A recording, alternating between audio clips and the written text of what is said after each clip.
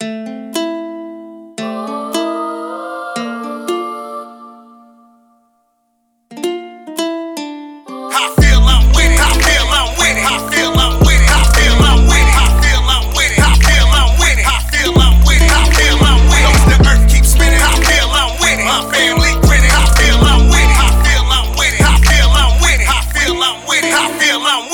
mic sound nice, check one.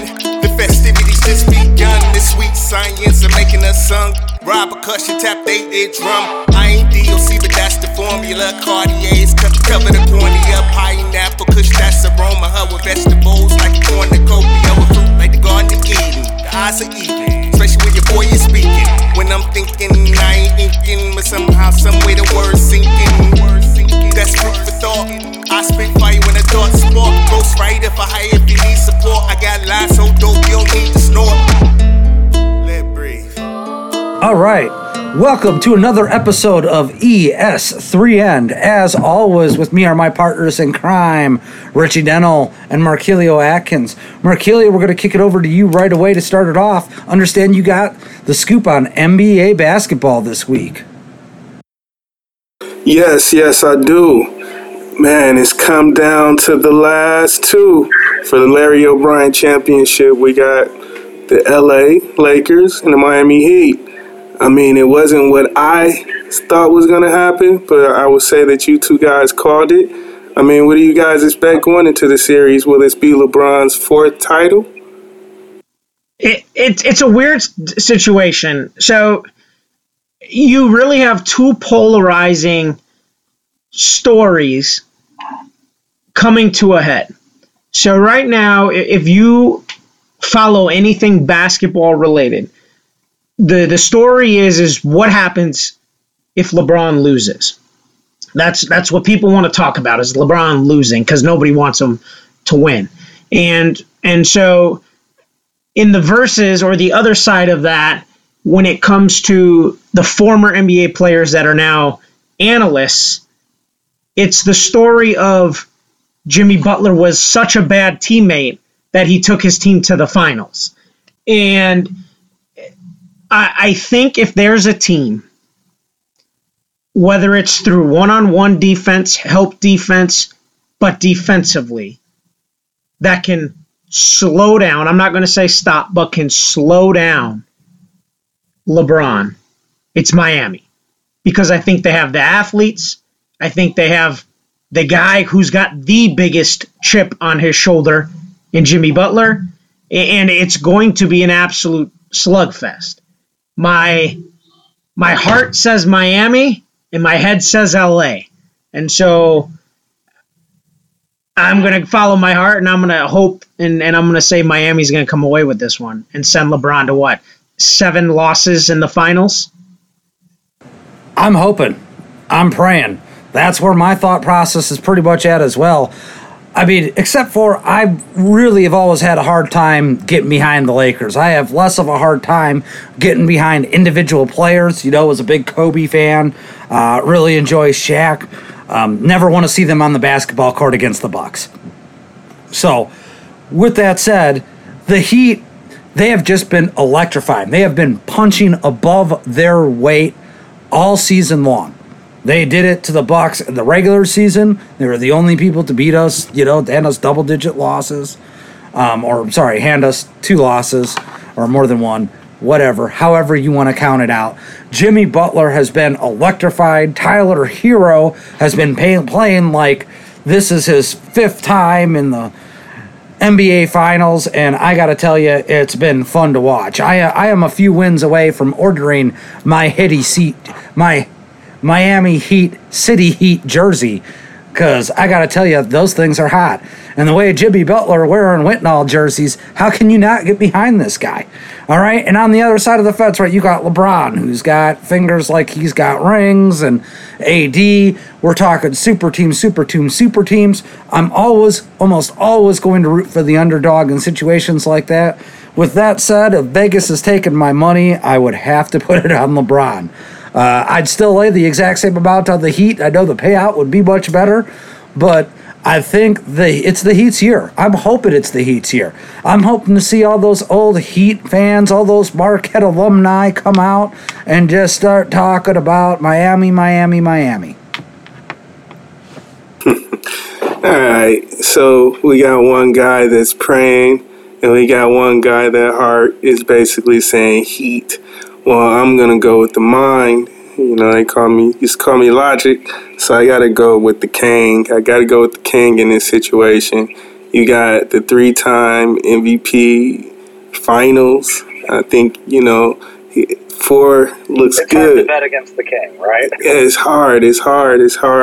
But, I think styles make matchups. And, in this situation, you're going to have a wild card in Anthony Davis that's going to bring Bam Adebayo out to the perimeter and hopefully kind of change the game a little bit. But I do see this being back and forth. I'm excited about it. I am thinking 4-3, but my heart is saying 5-2. And I'm going to go with the King for his 4th ring. Well, I agree with you. I think it's going to go at least 7. Yeah, I would say it's going to go at least 7. You have your king and I have mine. And speaking of my king, right? Giannis Antetokounmpo, right? Had a list of demands, right? Met with ownership before he went on vacation, as he does every year. He's telling everybody he's coming back. But it appears that he has some questions. He has some concerns that he wants addressed by ownership. Richie, I think you've got more information on that than I do. What's Giannis looking for here? Well, right now, I think he's kind of figured out where the ceiling is with this team, this unit, and these guys as a group. Because this has been the same nucleus for the last 2 years. They came up short last year against Kawhi. Then this year, the arguably second best two-way player in the league behind Kawhi, Jimmy Butler, got a way to upset them in the second round. I don't think that this is a situation where we just got done talking about LeBron, where LeBron's walking in and saying, we got to trade A, B, C, and D in order to get E, F, G, and H, like he did Anthony Davis for Brandon Ingram. But I think he put a blueprint on the table that said, these are the rooms I want. This is how I want it constructed. How we get those rooms built is up to you. And there's been some names that have come out. Predominantly, the most popular one that people are talking about is Chris Paul. The other most popular one that has been a rise of the last week is Drew Holiday. If you are catching my drift, it seems like the top 2 names are both point guards. Whether that's a dig or a shot at Bledsoe, I don't know, but it seems as if he is going to be the piece that is going out regardless. More so than Middleton or more so than anybody else. The list wasn't created as these are 10 superstars, so it wasn't like he put Damian Lillard, Kyrie Irving, Kevin Durant. He didn't make an unrealistic list, but gave some suggestions of what it seems to the Bucks. Who are some other guys, Markelio, that you think, as we kind of divulge into this, we've heard rumors, we've heard speculation throughout the year, who are some other pieces or other positions you think they should go after? I think they need to go after an additional scorer, someone that they can get a bucket. I know there's been rumors of Lou Williams. I think that'll be a good 6-man coming off the bench and providing us with some energy and some additional scoring right away. I think that we should go after another substantial superstar, such as like a Devin Booker or even like a Bradley Beal, as well as switching that point guard position.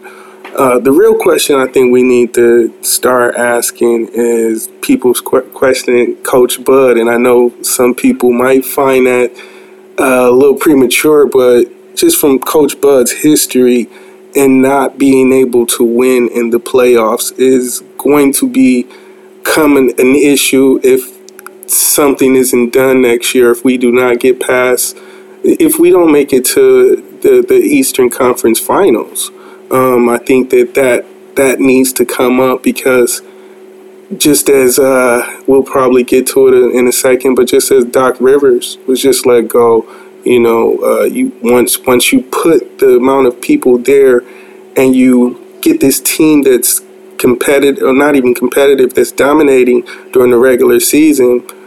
And the same thing happened when he was in Atlanta, but when he went to the playoffs time, they weren't able to get past the first round a lot of times.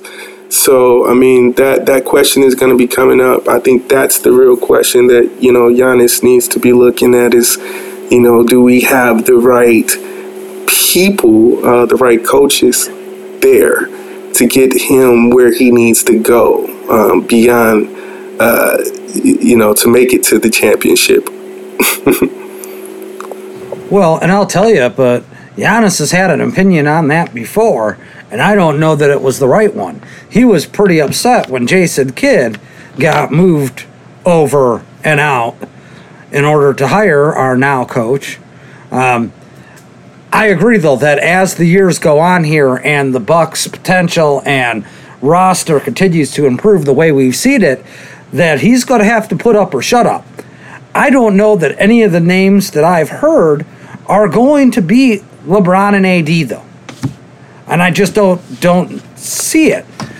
I mean, is it just me? Am I missing something? Or are those really the pieces that will get it done? Once you have Giannis, you have a very large piece. That's the MVP. So you have to put someone, we talk about different fighters being A-class and B-class. You have to get an A-class superstar, bona fide superstar to run with Giannis Antetokounmpo because of who he is and the investment that we've put in him and the investment that we've put in the arena, the investment that, with the new ownership. It's to win, you got to pay to play. Let me ask you this, and I'm gonna try to word this in a way that that makes sense, I guess. So you saw Toronto with Dwayne Casey. Dwayne Casey got them there, but obviously was not the guy able to get them over the hump, right? And so they have this young assistant who's winning championships down in the G League, who then comes up, keeps continuing, his chair's getting a little closer to the end of the bench, and eventually he's in chair number 2, and Toronto then loses in the playoffs, and Nick Nurse becomes chair number 1.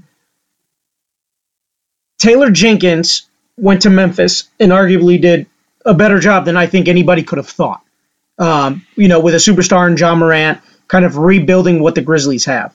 We now have another assistant in Charles Lee, who is considered to be the hottest or one of the hottest names out there. And at what point do you maybe say it's time to stop letting these guys leave? And maybe one of them needs to be our guy. Because like you said, Bud has a tenure as a head coach, no matter where it's been. He hasn't been able to win in the playoffs when it matters. In Atlanta, he was coach of the year. They won 60 games. Couldn't get it done. He's been coach of the year here. Number 1 seed. Couldn't get it done. He was a finalist for coach of the year this year. 1 seed. Couldn't get it done. Eventually there's going to be a change, but why not? But I mean, what do you think it's going to take for them to hire someone from within and just say, you know what, now's the time, versus going to try to get a doc or make something dramatic happen? Yeah, I think that's a big question, even what's going on in Clipperville right now. I don't know if I think the last time that I heard anything, they had alluded to the possibility of Tyronn Lue or even Sam Cassell being there with so many good assistants being there. Is it time just to get some new life, and sometimes that's what a franchise needs. They just need a new start, just as, we're going to go in football, what Matt LaFleur has done with the Green Bay Packers. that's the kick that you need when you're losing. You got somebody got to pay for it. Somebody got to go. If it's not the players, it's the coach. And you've seen that in the past, even with Mark Jackson, when Mark Jackson had brought Golden State close to the chip, and then Steve Kerr came and brought them through, and they won the championship. So that's what's needed in a lot of cases. So I say one more season of losing like this, and they'll definitely be reevaluating that coaching position. All right. Well, here's my follow-up to that bombshell. Who you got replacing him? Yeah, I mean, I think right now, I mean, if they're it's twofold. If they're going to hire someone within, I do think they would go Charles Lee over Darvin Ham, only because there seems to be more of a uptick on the want of Charles Lee than there is Darvin Ham, due to him being young, new philosophies, new voice. If they went outside, I would have to. I mean, obviously, we'd have to see who loses their job next year, just because the guy that I would have wanted is going to Chicago in Billy Donovan. But I think it really depends, because there's a lot of good coaches who aren't getting jobs right now because players have more influence, as we saw with the Steve Nash situation. Well, I tell you this, on that note, and you saying the players, whoever Giannis chooses to be the coach is who I choose to be the coach. As long as he's happy, you can bring over his other brothers too, and just keep him here and put some new life in there, get someone that can get the job done. I'm pretty sure the ownership will make a wise decision in that. No doubt. Well, as we get ready for championship basketball, I'd like to turn our focus to one of those two teams, right? The Miami Heat. Last week we didn't get a chance to get to it. I think this is a perfect spot for it. The Miami Heat all-franchise team, right? Let's hear it. Is somebody want to go first, or am I leading off? Yeah, if you want it, Chris. Otherwise, I can go first. Oh, baby, I'll go. I'll give you. Now, I got to tell you, this was a hard list for me. Harder than I thought it was going to be. All right? And I, of course, had to put my number one at Dwayne Wade, right? 13-time All-Star, 3-time champ, 3-time All-Defender, 2009-2010 season All-Star MVP, 2008-2009 scoring champ, 8-time All-NBA team, and of course, Finals MVP 2005-2006. At number two, my favorite, former Seattle Supersonic and former Milwaukee Buck, Ray Allen, baby. That's right, 10-time All-Star, 2-time NBA champ, 2-time All-NBA team. I mean, God, Hall of Famer. He's just got it all. Number three on my list, still playing. He's new to me. I just turned the corner on him, but man, am I turning hard. Jimmy Butler, right? Man's got more potential than I thought he had with him when he was back with the Bulls. Number four, the King, LeBron. I won't bore you with his stats. I know you know them all. 5, Shaq, Hot Wing O'Neal, man. Love Shaq. Love to watch him eat some hot wings, too. That's entertainment in itself, almost as good as watching him try to shoot a free throw. Tim Hardaway, number 6 on my list, man. 5-time All-Star, 5-time All-NBA. 7, Chris Bosh. All right. 11-time All-Star, 2-time NBA champ. Number 8, Alonzo Mourning. 7-time All-Star, 2-time All-Defense, 2-time Defensive Player of the Year. 2-time blocking champion, 2-time All-NBA. I mean, he probably is deserving to be higher on this list. Number 9, Glenn Rice, man, right? Glenn Rice. Constantly scored 18-plus points per game, shooting over 45% from the field, 39% from the three-point line. You know, in the 90s, he was just it. And number 10, just to show that I know a little something, my personal favorite, not just because of his nickname, but White Chocolate, Jason Williams. All right? Had to give it to him, right? Same reason that I would have considered Mario Chambers in this spot, right? Both point guards, key starters for championship squads. But he played a slightly bigger role in 05 and 06, right? So that's my top 10. And I'm curious to see, because you guys know that I'm not the big basketball guy here. I had to dig deep for all of these for me. My fandom, certainly, my experience poured into this top 10 list a bit. I'm curious to see what a couple of more seasoned fans with a better understanding of the game had to pick at the top 10. With that big setup, I guess I almost feel like it's a letdown because I didn't even pick 10. I took my all-time greats at each position. That's what I did too, Markelio. So I guess I'll kind of put. I'm going to repeat those same names because you named 10 in the franchise and you named 10 of the greatest. But what I'll do is I'll explain a little bit of my decision making, and I'll start out with, just as I said, the position of point guard. Mr. UTEP two-step himself, Tim Hardaway. Before there was a Penny Hardaway, the only Hardaway I knew was Tim Hardaway. I mean, Tim Hardaway is the epitome of the killer crossover conversation. When anybody talked about the crossover, Iverson gave you more of a hesitation crossover, whereas the UTEP two-step was a hard dribbling between the leg and a crossover, from the left hand. So it was deadly, and even from the right hand. So it was deadly. It was something it wasn't even seen at that time. I remember growing up, I just wanted to be Tim Hardaway or Kenny Anderson. Those was like the point guards that I loved growing up. But, at the shooting guard position, of course, you got out of Illinois, out of Chicago, Illinois, Mr. Dwayne Flash Wade. All the accolades and all of the stats that you're giving for all those reasons, Chris.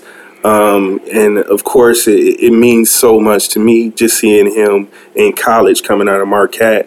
And, being the fifth pick, obviously they knew he was going to be great, but I don't think anyone knew how great Dwayne Wade was going to be in the type of career that he would have. At the small forward, of course, we got the King. And we don't have to go into his accolades and his stats, just as said before. He's still making history. He's still doing the things that he's doing. And I kind of cheated on this one, You mentioned his name, of course, and some people say that he's actually the all-time great. When you think of Miami Heat, you think of this man, Alonzo Mourning, out of Georgetown University. And just what Alonzo Mourning brought to that franchise twice. They brought him back. He was so good, they had to bring him back twice. So, and just kind of rounding off at that center position, of course, you got Mr. I gigged on him, Shaq Diesel himself, Mr. Barbecue Chicken in the paint. I mean, what more can you say about Shaquille O'Neal, the man, the myth, the legend? Wow, come on, man. How can you not like Shaq? I don't know. Ask Charles Barkley. He loves them too, man. He loves them too. It's just arch rivals, man. They like brothers. Brothers fight, man. So I kind of did a cross between the both of you, I guess. I did do 10 names, but I did them by position. And so starting out at point guard, like both of you said, Markelio, like you said, the killer crossover. Tim Hardaway was a bad man back in the late 90s, early 2000s. 17 a game, 3-time All-Pro with Miami. And that was something that I wanted to take into consideration too. Wasn't necessarily the accolades of their career as a whole, but what did they do when they were in Miami? And so for me, as the number 2 point guard, I went with Mario Chalmers. He's ranked highly in the amounts of games played there. He wasn't the key piece of those teams because when you have Dwayne Wade, LeBron, and Bosh, obviously at best you're going to be the fourth best player. But you still need someone to kind of run things a little bit, Fifth best, yeah. Well, not the whole time. They did eventually for 1 year, but I think Chalmers ended up playing a total 525 games in Miami, which is ranked top 7. Yeah. Moving to the two guard, one of the greatest two guards ever, Dwayne Wade, speaks for itself. We don't have to go into much detail there. But I think the one guy that gets overlooked is maybe the mentor that Wade had when he got drafted, and a guy who kind of gets passed on when you talk about maybe good players, not great, and that's Eddie Jones. Eddie Jones was a key part of kind of getting them to that turn the corner when they added Shaq. He left right before the finals. But you have those guys who help build the foundation, and he was a big part of that when Wade first got there. Small forward, these two guys are going to be talked about as two of the greatest Heat players ever, LeBron James, Glenn Rice. There's nothing more you can say to either one of those guys. At the power forward position, I went with Bosh, and I had to show love to the Miami through and through, the Miami native, the Miami Hurricane, the Miami Heat.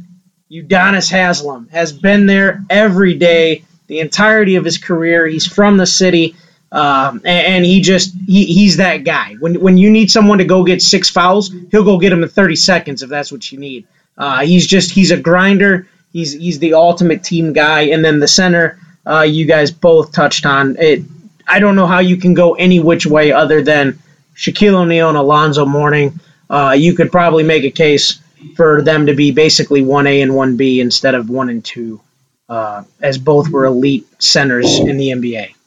Yeah, and just to add a little bit more, I guess to give some honorable mentions, because I only said those 5, but just to talk about franchises, even growing up, I always associated like Ronnie Cycli with the Miami Heat, and even Antoine Walker. Antoine Walker had, even though, he played for a short period of time, a great Miami Heat player.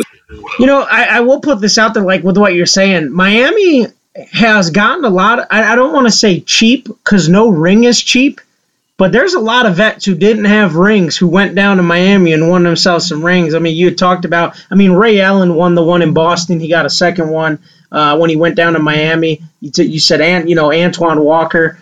We talked about Jason Williams, Gary Payton. Another guy that, towards the end of his career went down there after the Supersonics run, thought he'd be able to super team it with the Lakers. That didn't work, and so he went and super teamed it with the Heat and ended up getting his one. Who don't want to take their talents to South Beach? Come on, man. I've always wanted to take my talents to South Beach. Well, I just learned a little something new about both of you. Well, and speaking of South Beach, the Miami Dolphins, man, Thursday night, as we move into the NFL, I don't know that anybody really expected them to come out and throttle the Jaguars in the way that they did. The game was over by halftime. Yeah. The only thing that came good out of Jacksonville that night was Robinson.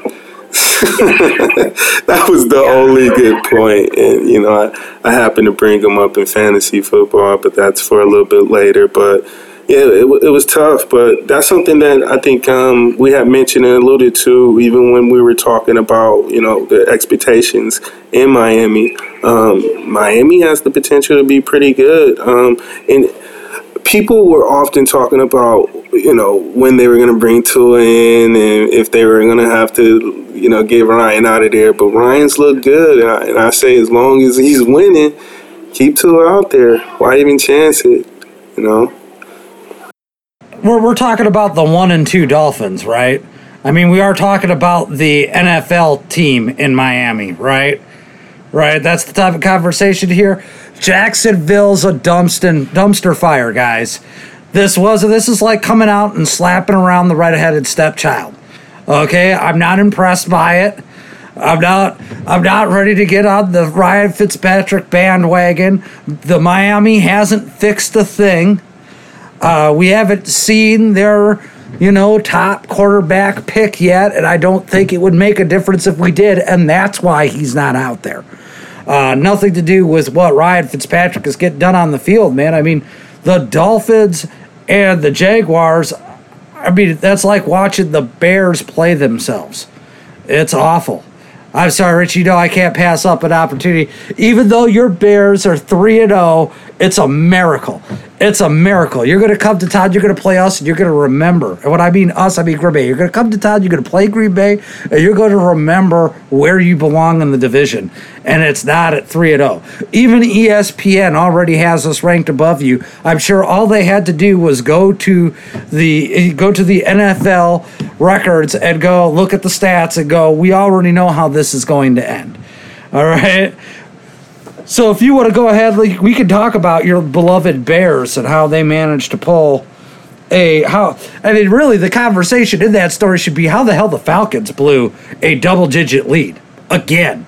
Well, right, and so this is exactly what I have written down as my first note. Atlanta lost. Chicago did not win, and that's really what happened. Is Atlanta yet again found a way to blow a double-digit lead. Chicago's offense is an absolute wreck. I mean, the defense has been doing their part to try to keep them in games, but when you struggle offensively the way that we have, and we'll see if anything changes going forward, with the most notable change that came during that game, but the defense has been keeping them in games. They did come out and announce that Foles is going to be the guy. And I don't know how they could try to deny it. I mean, I was just surprised they even tried. No, I mean, seriously, they came out. When you pull your starting quarterback halfway through the game, you have told him that you have no confidence in him. They may have decided to break it nicely to him after the game by going out in the press. We haven't decided who our starter is for next week. But no, we all knew. Well, let me and so got a guy making $88 million sitting on the bench. He was bound to play eventually. It is Chicago. Well, but here's the thing too, and in watching the game and listening to the commentators talk, I don't know who called the game. I don't know who the color guy was, but he mentioned they had talked about when they traded for Nick Foles, the conversation was okay, somebody's going to start other than Trubisky, and then Nagy came out and said we're going to go with Trubisky. And you're beating the dead horse. And basically what he said is all of whatever it is that Nagy thought he believed in Trubisky, he obviously lied to himself. Because if you believed in Trubisky, you weren't going to pull him halfway through the third game of the year. If you truly thought he was your guy, you are going to ride it out. But obviously you don't. And so Nick Foles, the nickname that he's got from the play from the Super Bowl, we're not going to say it on this show, but Big Nick showed up and made some key plays to help them win the game. The first pass he threw was a questionable pick, touchdown. They ended up calling it a pick. But again, even with Nick in the game, Nagy has been an awful play caller. He's never been consistent. He's never committed to an identity. He's all about the gadget plays. And as coming from Kansas City, if you watched that game last night, that is what Nagy did for the Chiefs. The problem is he can't do that in Chicago. That's not going to work when it's 30 degrees outside with 60-mile-an-hour winds coming off that lake. He needs to commit to running the ball. He has not yet done that. He has trusted the quarterbacks. That has shown it doesn't work. He needs to find an identity for this team instead of, we're going to lean on the pass. Oh, nope, we can't do that. Oh, we're going to try to run. Oh, nope, we can't. Speaking of running, Richie, you guys had a pretty tough injury that came up this week. So I know that's kind of going to limit you guys and what's going on. You guys have gotten lucky 2 weeks in a row. I've looked 3 weeks in a row. I've looked 3 weeks in a row. Yeah, I'm about to say, when Swift dropped that touchdown in the end zone, that was a gift.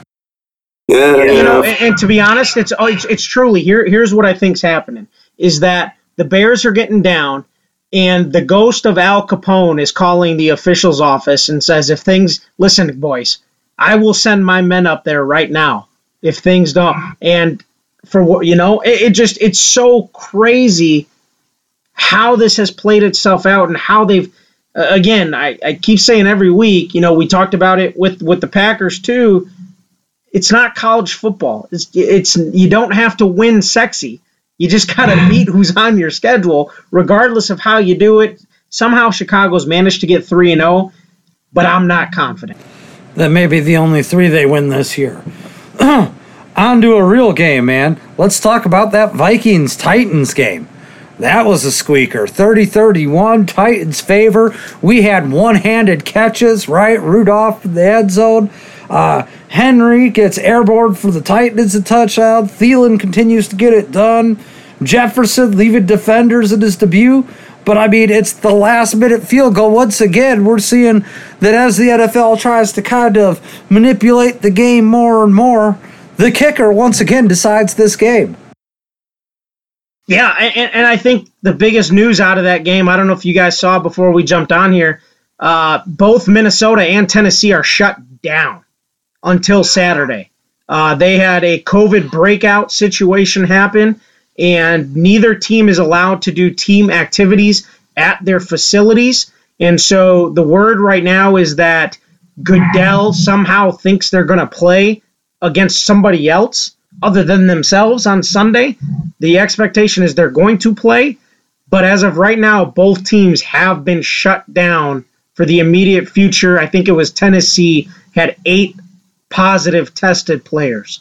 Yeah, Minnesota hasn't had any as of yet. I think they're still doing some testing. But I've heard that the facilities, they were going to be opening back up on Saturday. Saturday, correct. So, yeah, man, it's crazy. I've often talked about being in a controlled environment.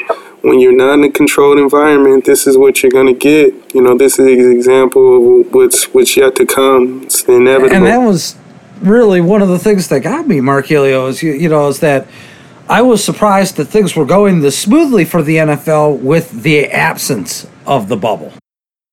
Now to that, though, I don't know if it was Vrabel. I don't know if it was the GM, the owner, or the players themselves, but there have been some reports that Tennessee, so however the NFL is doing their testing, they get tested before they play, and then they get tested immediately after, and that apparently there was a bunch of false positives that came through at some point, whether that was before the season or before this game, I don't know. But Tennessee is fighting this, and they are making it a point to say, hey, look, you guys have given us false positives before. We want an immediate retest to find out how accurate this really is. So I'm sure there'll be a lot more news coming out tomorrow. Again, it's September 29th, Tuesday at 9 p.m. Saturday ain't, man, I'm telling you, I don't get these days. How the quarantine works, man. Like, even if everything was all good, if you have 8 positive cases and you got 5 days, 7 days, 6 days, until a game, you can't play. Like, come on, how can you control it? It's going to start costing somebody. I don't get it. Somebody need to explain COVID a little bit better to me, because it's switching. I was just going to say, to talk about the actual game in itself, like you said, there was some good things that did, go on there. Derrick Henry, huge game. Tennessee stuck to their script. They squeaked one out. Kirk Cousins had yet another Kirk Cousins game, but the world was introduced to Justin Jefferson, who absolutely went wild. But I will say the best meme I've seen all week is knock knock. Kirk Cousins says, "Who's there?" Owen. Owen who? 0-3, Kirk. You're not getting it done, buddy, and you're going to have to restructure that contract yet again because you're going to continue to cost this team wins. Just as Chicago finds a way to keep squeaking out wins, the Vikings find a way to keep losing. No joke. Could not believe it if you told me that at the beginning of the season. Skull Nation's taking a beating. And I did tell you at the beginning of the season. Hey, you gonna keep rubbing it in my face or what? No, but even myself, I didn't think they would be. I didn't think that they would be this bad. No one thought they were going to be this bad. 0-3 to start the season. That's bow wow bad. I mean, Kirk Cousins, woof.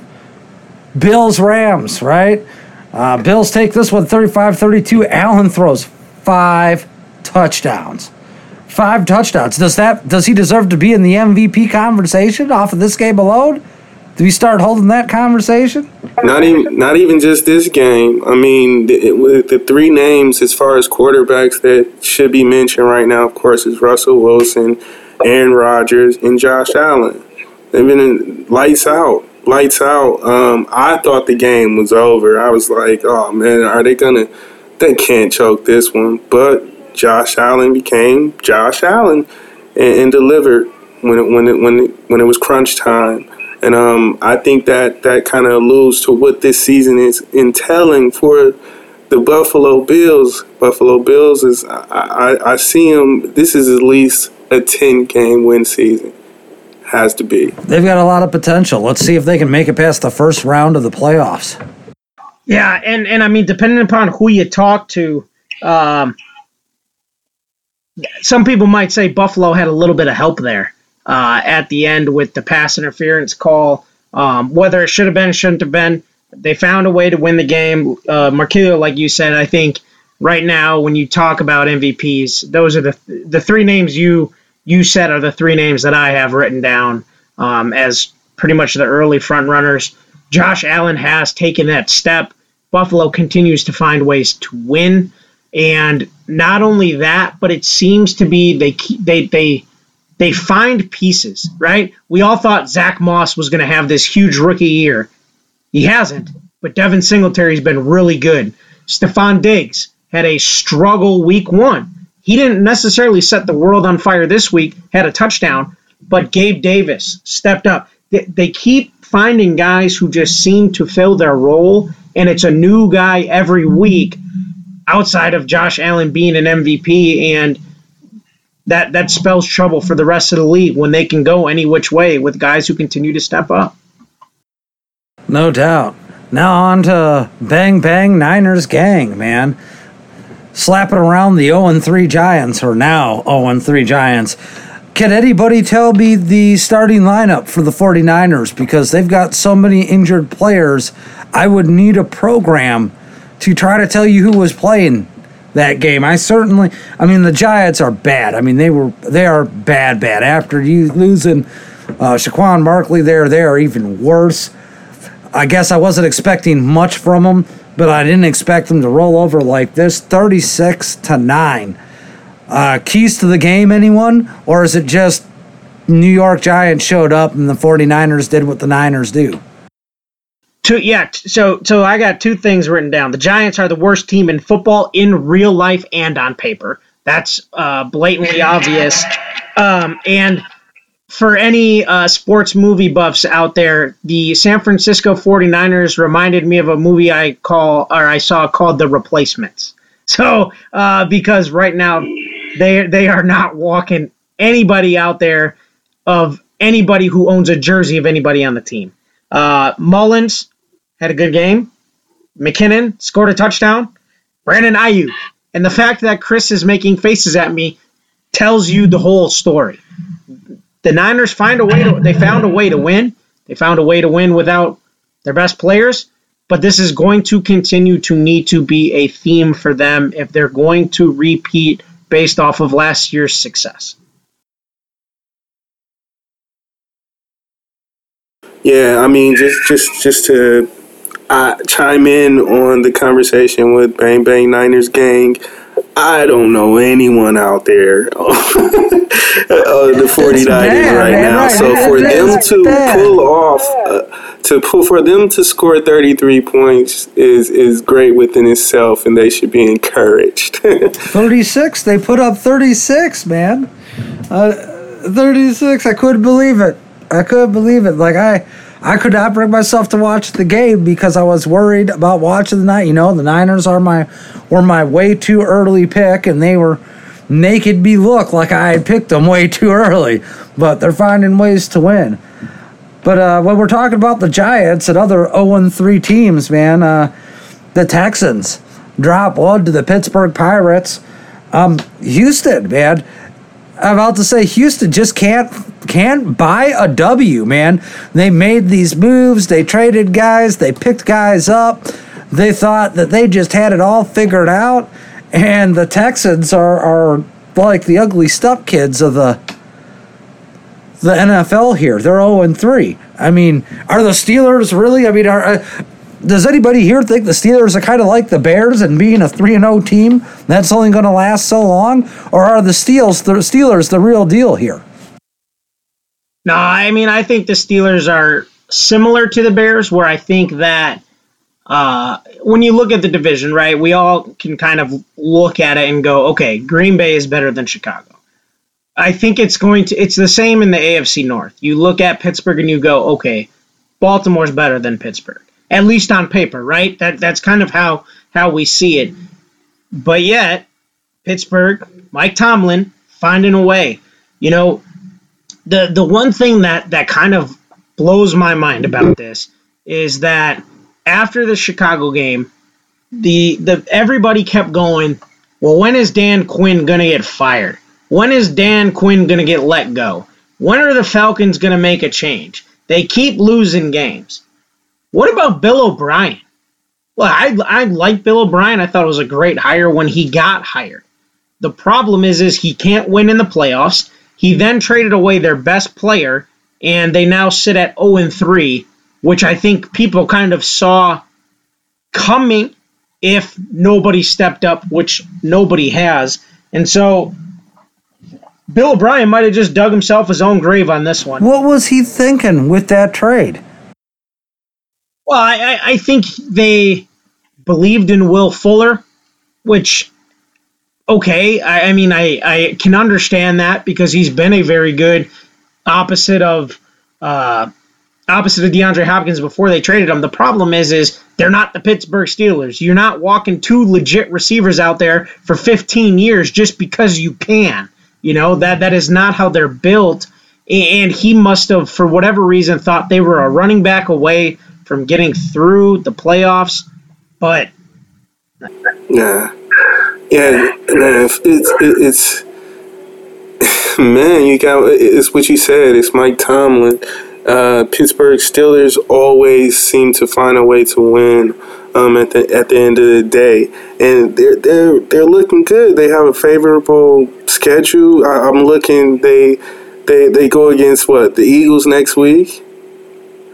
Oh my God, dude! Oh my God! And I know the guy that I sent you guys the rant about. He'll probably argue with you, Richie, that the Eagles are the worst team in the NFL right now.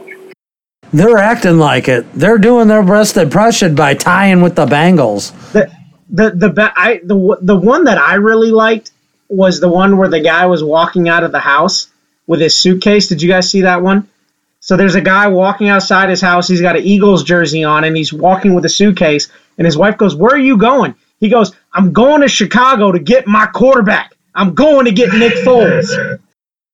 No joke. I'm about to say, I don't know who thought Carson Wentz was capable of playing a full season. He certainly hasn't yet. I mean, or not well. I don't know why they didn't keep the platoon going. I think letting Foles walk was a huge mistake for Philadelphia.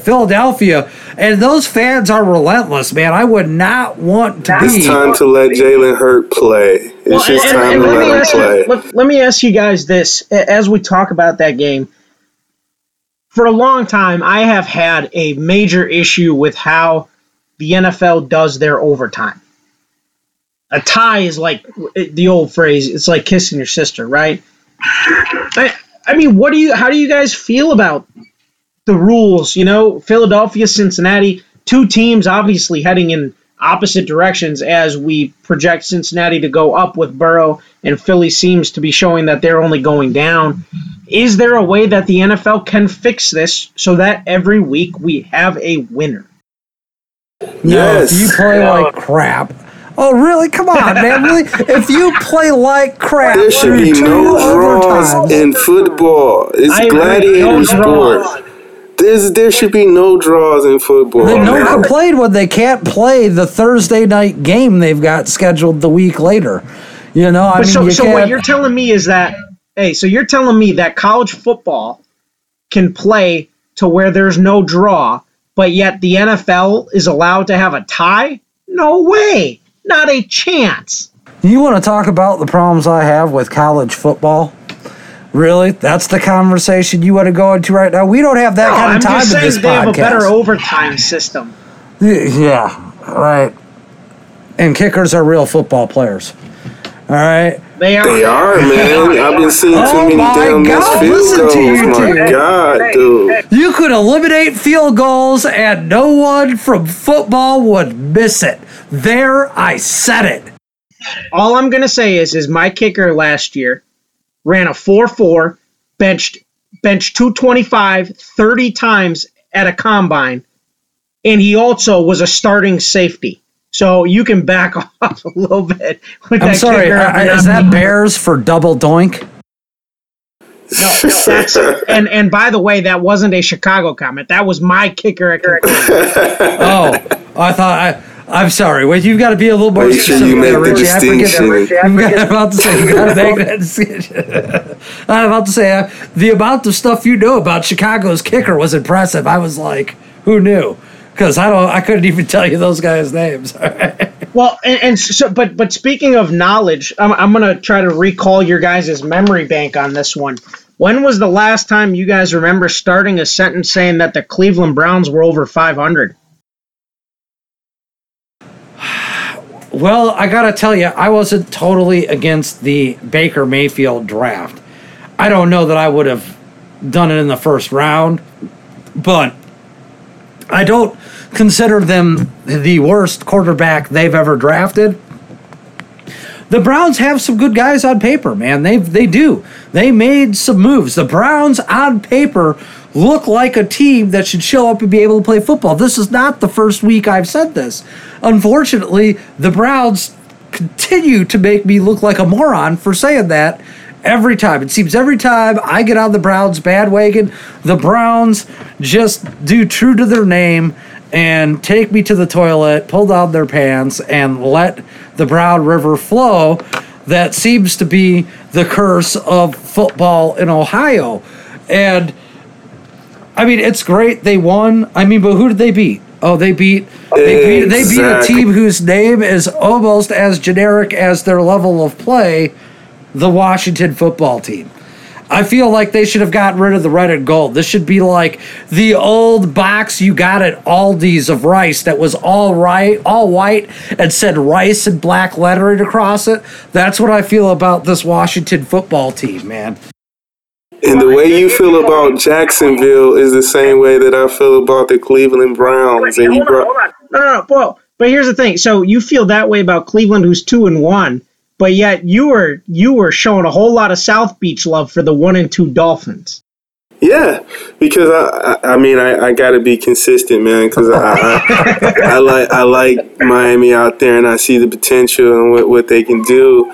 And you know they're coming off a nice victory, and I just see a lot things treading upward in Miami, and I see things even kill or even going downhill with the Browns, but. You are going to have to walk me through that one at some point, Markelio. But they're going against, as you said, Cincinnati and Washington. You know, so let's see by the 10th game where they're at. I've always been the one to say on paper that they look good and they have great people in sexy positions. However, can he put it together? Has always been the question. No, they definitely can't put it together, but they might not be a total dumpster fire this year. Well, before we get to your Sunday night football game that I know you guys are anxious to get to, I'm going to throw a stat out here. There has been 5 quarterbacks over the last, I believe it's 5 years, who have surpassed 20,000 yards passing, 125 passing touchdowns, and fewer than 65 interceptions in that time frame. Tom Brady, Russell Wilson, Aaron Rodgers, Drew Brees, and Derek Carr.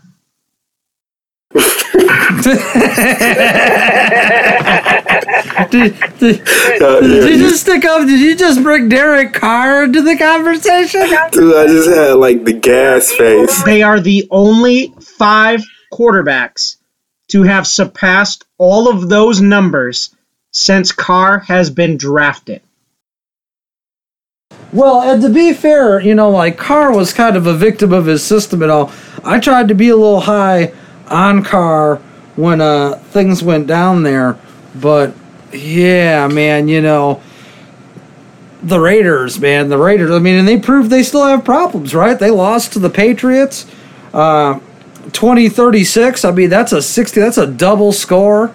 That's a 3-score situation. But are the Patriots better than we expect? More so than the Raiders taking a beating that we thought maybe they should have won? Who thought they should have won that? You thought they should have won that game? I'm just saying that heading into the season, a lot of people had a lot of questions about the Patriots, and we didn't know. A lot of people had a lot of questions every year about Derek Carr, though, and that's why he feels like he always has to prove himself. But he apparently he has, and I mean, don't get me wrong. Chucky? No. Dude, I'm about to say, you're out of your mind, dude. Gruden just hasn't found somebody to replace him yet. And that's fine. And that's the way Gruden looks at him, because you've seen Gruden. But that's okay. Gruden has spent every year of his retirement gushing over quarterbacks. I was surprised that there was a quarterback that Gruden didn't love playing in the NFL, and apparently he took over the team to coach because of it. He must have gone, oh, you know what? Derek Carr is just a guy I want to hate, so let's take over that team, get him out of the league, and maybe Brett Favre will unretire. He has kept his job, though, Chris. He's done it. Listen, I think the Raiders have the potential to be a great team. I just don't think Carr's going to be the one leading them down the field. I just don't see it. That's not necessarily because Carr doesn't have the talent, because there are points where he flashes having the talent, but you cannot have a coach, a GM, an ownership that do not believe you're the guy without... he's done nothing to make them believe he's the guy. And that's the light he's been playing under for 2 seasons now, right? So it's season number 2. If he can't move them into the playoffs and, quite frankly, into a playoff win, they're going to talk about it. They're going to be looking at free agency. I mean, I haven't looked at what the free agent quarterback names are going to look like, or I'm not going to speculate on what the quarterback draft is going to look like at this point, because college football's like just this much into the season. But I don't think he's going to be there long term. I don't think I think Derek Carr's on borrowed time. They said that many years ago. They've been saying that for a while. They've said that, I think, every year since his rookie year. He's still he can't last forever. And how many championships has that turned into? 9. And how many playoff wins? 9. How many years has he into that, man? I mean, come on, I could make excuses for everybody on every roster, but why bother? Well, right, but here it's a gladiator game right now. It went from being a gladiator game. Okay, but here's that's the thing, all right. What you're saying, Carr's okay. No, but to what you're saying, if we're talking the same time frame, where you're talking about Derek Carr, so we'll say whatever, he's been in the league 6 years, then hypothetically we're all going, well, the only quarterbacks to win a Super Bowl are Russell Wilson, Tom Brady, and who else? In the last 6 years, Aaron Rodgers has not won a Super Bowl. That's what I'm saying. So for you to just sit here and say, well, who else? And Patrick Mahomes, right? So for you to sit here and say, well, who else? Lamar doesn't look like he's got a brighter. So you're telling me that Josh Allen's a worse quarterback than Carr, that Lamar's a worse quarterback than Carr, simply because they haven't made it to because they haven't won a Super Bowl yet? You're out of your mind, man. You can't. Who said that? Who said that Carr's better than them? Only you said that. Well, you're talking about rings, and I'm just saying, man, when you start talking about guys who have won Super Bowls in the last 6 years, yes, there are a couple of one of you games. two said, well, how many Super Bowls has that turned into? I did. Yeah, Zero. Chris said that. And so I'm saying if we're looking at but I'm saying if we're looking at the same window. We are just as shocked as you are that he's number 5 on that list. Right. All right. My point being, right, we're hyping up we're hyping up Derek Carr here. Talk about hype, man. Panthers, Chargers. Panthers managed to squeak out a win over the Chargers. My question for you is, who is in worse shape in this? I mean, I thought the Chargers might still have a team. I know they're facing some losses, but the Panthers, I mean, what was their big pickup? Their big pickup over the offseason was clearly Teddy Bridgewater. But outside of that, did the Panthers do anything that make you think they're going to win more than a handful of games this year? No, and I don't. I mean, okay, when two bad teams play each other, it's going to be what we just got. When you say those two teams' names, the difference being Carolina is taking a bad situation and trying to get better. They added Robbie Anderson. DJ Moore was already solid. Christian McCaffrey is arguably the best running back in pro football. They went out and added a quarterback, but they knew that defense was going to be bad. They knew the rest of the team was going to be bad. The Chargers, on the opposite side, have a team built for what they thought was going to be Tyrod Taylor until a doctor decided he was going to puncture his lung. And they are now kind of emergence. But I mean, they're kind of in an emergency situation in playing Herbert, I think probably before anybody thought they would be, having not started week 1. And no matter who your quarterback is, whether you become a Peyton Manning or become a Russell Wilson or become an Aaron Rodgers, you're going to take lumps that first year with a new young quarterback. And the Chargers have found a way to be competitive. They've played the Chiefs better than anybody else has played the Chiefs by what I would consider this year. But again, when you have a young quarterback, that experience at the main position is going to hinder you no matter who else you really walk out there. Yeah. What stood out to me, man, was their inability to get DJ Moore the ball. Like, that was killing me. I expected way more out of, than 2 catches, I think. How many catches did he have? Yeah, he struggled. I have him in my keeper league. He wasn't very good. We know that. Not at all. But, yeah, man. The Chargers are really underachieving because, Chargers on paper is one of those teams that you would think is pretty good. Definitely offensively. They have some pieces. I think that they're going to be better than what their record reflect when it's all said and done. I think a lot of people were just really hype on them. New stadium, new uniforms, and to come out 1-2 kind of sucks. But I am a believer, and I believe that they'll get a little bit better as the season goes along. I think they're one of those teams that can gel. They do have their hands full next week, trying to go up against who do they go? Are they off? Is that their bye week? Next week for the Chargers? Yeah, no, they have Tampa Bay Buccaneers. So it's going to be tough for them. Right, and I mean, I'm still kind of trying to figure out, and I think Tampa Bay is too, whether or not, who the real Tampa Bay is. Is it the Tampa Bay that beat Denver here 28-10?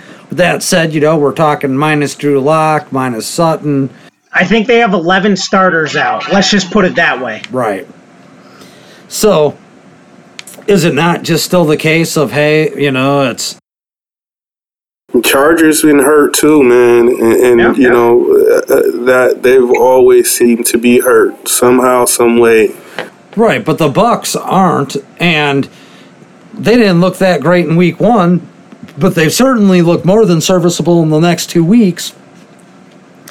So, I mean, I think you're right. I mean, I think the Bucks are probably just going to run roughshod over the Chargers. I wouldn't put money any other way. Well, and two, I mean, historically, the teams from the West, when they travel east, they've always struggled. And so so like you said, if you're going to put money on the game, I mean, Tampa Bay is going to be the smart money.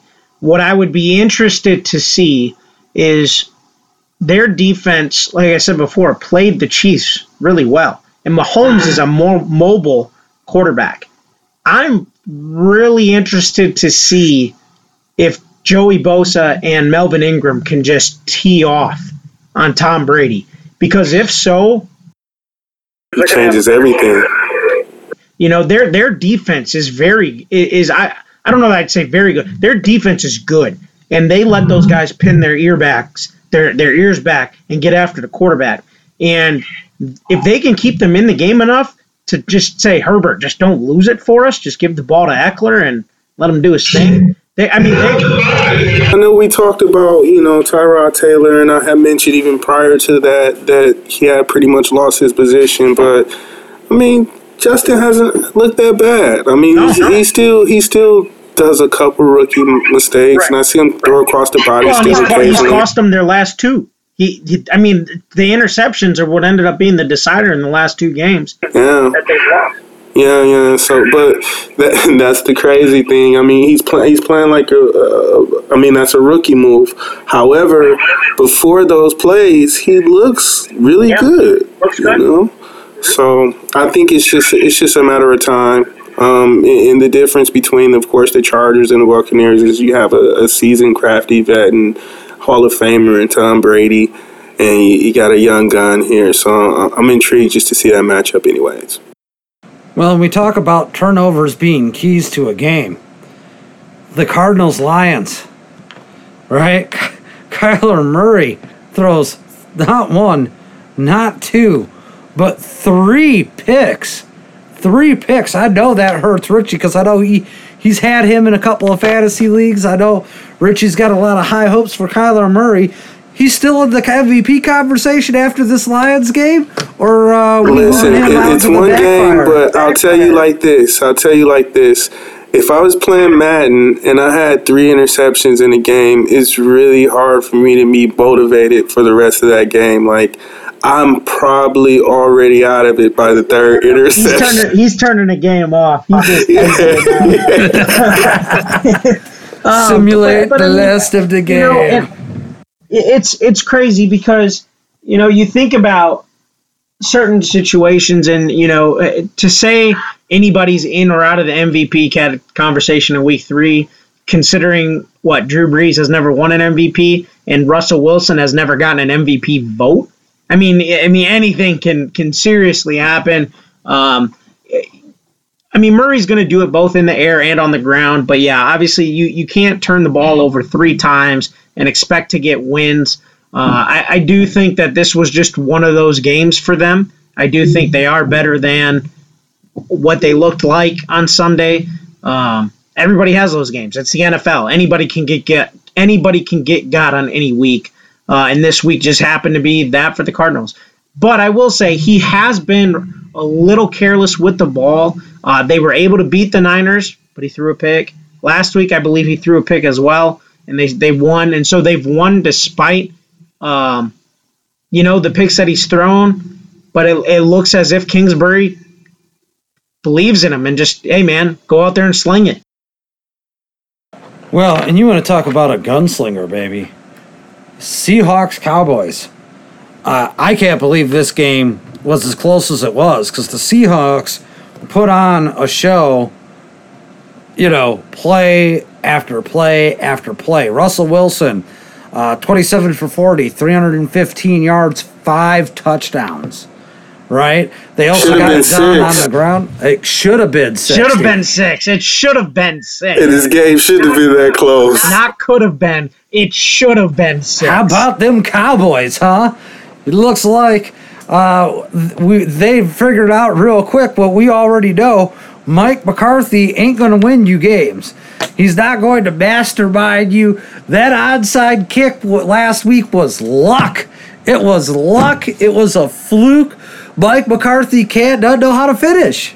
I'm from the family that I don't think that Mark McCarthy was like the answer. It was just the person that was going to be like the figurehead there, and Jerry Jones is always the decision maker when it comes down to everything. Yeah, and there's 2 things about that. Last week's onside kick was not luck. It's called the Atlanta Falcons. And the second part of that is that I think, and I mean, this could be way off base, Jerry Jones got who he thought was going to be the guy who could most successfully turn Dak Prescott into what he can then justify as paying Pat Mahomes money. I think Jerry Jones in his head goes, I want to give him this money. I want you here. I want you to be my quarterback. But I need a reason to justify why I'm going to give you this money. And I think he thought McCarthy was going to be the one to get him to that point. Now, Prescott won me my fantasy league, but he still threw 2 picks.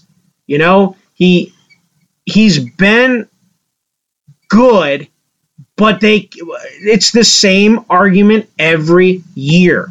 He's always at the top in touchdowns passed. He's always at the top of NFL passing yards. He always rushes for a ton of yards and for a ton of touchdowns. The reason everybody outside of the Dallas-Fort Worth area is saying don't pay him is because he can't win games. Matty No doubt. Not going to get an argument out of me. Notice how quiet it got in this room when you made that statement?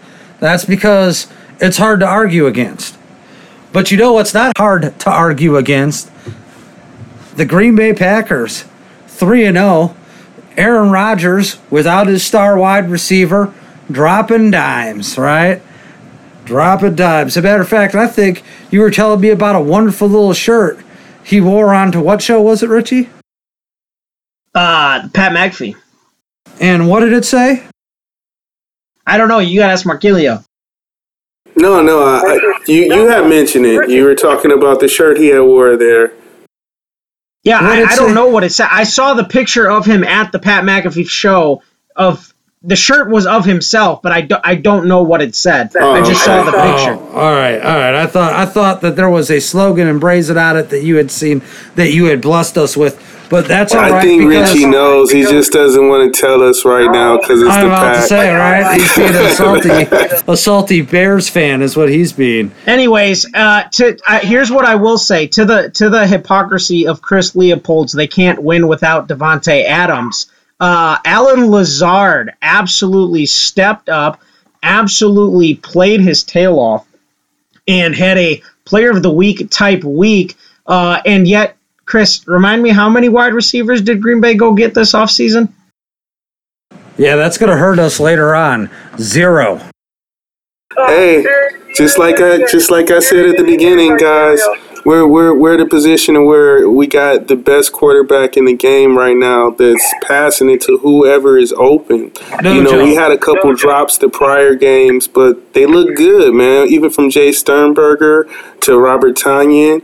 To Alan Lazard, to Big Dog. Everybody looked really good. And that Aaron was a full team effort. He spread that ball around, unlike Trubisky, who got pulled in the first half. But one thing that really stood out with the Pack with myself, I know we always talk about not having sexy wins and things of that nature, but to be doing it not only without Devontae Adams, but without Kenny Clark, at that nose tackle position, and to see what Kiki has been doing.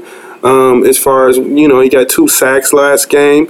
If we can get Kiki running on that type of energy and have Kenny Clark right next to him, and then, I was comfortable with seeing Ty Summers out there too. That was something that kind of worried me at that middle linebacker position. But he looked pretty good just off the couple plays that I've seen. And even Chris Barnes. It's going to be interesting when our other linebacker comes back, Kamal Martin, because people were pretty high on him. But everyone's been as, I mean, the secondary has looked great. I haven't worried about them, but just to see everybody stepping up and once again, really consistent offensive line. We're keeping Aaron up on his toes. I can't complain, man. I'm still a little worried about our defense. We did give up 30 points. Right, and so that's that was going to be my question was, did the Packers won the game, right? And so, but to what, Chris, what you're saying is Alvin Kamara went absolutely wild. And he basically did whatever it is he wanted. And so I don't remember exactly how everything played out. It's Alvin Kamara that we're talking about. Until Michael Thomas comes back, there's 2 guys on that team. Drew Brees, Alvin Kamara. It's very evident that Michael Thomas is gone, but Alvin Kamara is Alvin Kamara. That's why they paid him the big bucks that they did pay him, because he's a human joystick. I get that, but what I'm saying is Green Bay, to what Chris was saying, is the defense, it's more the Rodgers of old. Rodgers is winning you these games. And I'm not disputing that whatsoever, and that's what he's paid to do, and that's what he's done throughout his career. But there has to be some worry of, are they going to be able to step up when we need them to? Yeah, but that's why I kind of alluded to that nose tackle position, because it seems like the biggest gashes that we're getting, of course, is running defense. So once you have Kiki and you have Kenny Clark up there, depending on how, speedy recovery he is and how bad his injury truly is, I think we're going to be looking at a totally different defensive line when it comes down to crunch time with Green Bay. And just the fact that they're actually winning these games right now, via shootout, via high score, as long as you got Aaron Rodgers on your team, you got a chance to win, especially right now. The high octane offense that he's presenting out there, and how he's just picking defenses apart, and how sharp he is, it's hard to go against. It's really hard to go against. I watching this game when Zadarius Smith got the strip, I knew it was over at that point. That was the momentum, and once you got that play and you got that QB, man, it's hard to go against. Yeah, I thought I was hoping for the shootout. I had a lot of things fantasy-wise riding on that being a shootout. It was a rough fantasy week for me almost across the board. But really, man, you want to talk about a rough outing. Ravens-Chiefs. The Ravens, man, we just didn't seem to have an answer for the Chiefs. Patrick Mahomes, 4 touchdowns before the half. I was surprised to see him come out of the tunnel. I think the only reason they put him on the field is because Patrick didn't want to offend Lamar, right? It's going, sorry, dude, but we're laying it on you so bad, I can sit down. Two words for that game. Too easy. I never would have thought that game would have. I mean, of course, we've talked about Kansas City, throughout our podcast, and we've talked about the dominance and even the possibility of them winning again, and how they look on paper, how they got half men, half amazing at every position. Even the kicker can kick 70-yard field goals, but. I think I expected more out of Lamar, as I picked Baltimore as my early favorite Super Bowl champion. just because I felt as if Lamar Jackson really wanted to prove something. I think he had saw the accolades and saw the praise that Patrick Mahomes got. And I thought he was going to be a lot hungrier, a lot thirstier. One thing that stood out to me when I was watching the build-up for this game was Lamar Jackson said he was taking the approach of this game as if it was any other game. And that worried me. That kind of bothered me because against greats, you got to feel like you want to step up and you want to show that you are, in fact, the man. Right. I can't even believe he said that. When you don't have that bravado or you don't have that confidence, it worries me. As I said last week when we talked about Roy Jones not realizing he was getting in the ring with Mike Tyson. Well, and two here, and there's the other part of it. Baltimore has had, a defense that's been really good up until last night. And when you watch that game, traditionally your Mike linebacker or your inside backer is the guy who, I guess, captains or coordinates the defense from on the field. And you could tell in the way they called the game offensively. This was Patrick Queen all night. He was doing circles because he had no idea where things were going, where things were coming from, and where it was hitting. Because they messed with him so bad. They literally just said, you think you see this? Boom, the other way. It was like a magic show. I mean, they showed one thing and they ran something else, and he was out of position so much. And that messes up your philosophy. It messes up your defense. If you can't get lined up, you can't play, right? And the Chiefs just continued to show their dominance in the league. Not just they are beating good teams. I mean, it's not as if, we thought Houston was going to be a contender. Obviously, they're not. They throttled them. They played the Chargers close, who we just got done talking about is probably better than what their record shows. And then they said, hey, Baltimore, you want some too? Well, you can come get some because we're going to eat anyway. And just to throw out there, good old Andy Reid, did anybody see that big L formation last night in the game where they had the 4 wide receivers lined up in a stack? And it was 4 wide receivers, then the 5 linemen. And if you look at it from above, it's the Baltimore Ravens defense and then a big old L right on the field. What can I say? I love to see them trolled. With that, before we go to break here, I'm going to switch things up a little bit and ask for your twos. You don't want this smoke player of the game strictly on the NFL side of the fence. On the NFL side of the fence at ball here, who, Richie, was your you don't want this smoke player of the week? Yeah, mine came from the 315 games. I went with Russ when it came to NFL players. 5 touchdowns, no picks. Many are considering him the favorite for the MVP, but he's playing on a whole nother level right now. We've never seen him with a plethora of weapons like Seattle's been able to give him so far this year. We'll see if that stays true, but 5 passing touchdowns to no picks, 315 yards. Russ is just getting it done, and he's Russ being Russ, doing Russ things. No doubt, no doubt. Well, I'm going to go ahead and pick the man, the myth from Buffalo here. Josh Allen getting it done, man. You don't want this smoke player of the week because I didn't see it coming. I didn't think he had it in him. And he has proven me and everybody else that picked somebody other than him before him wrong.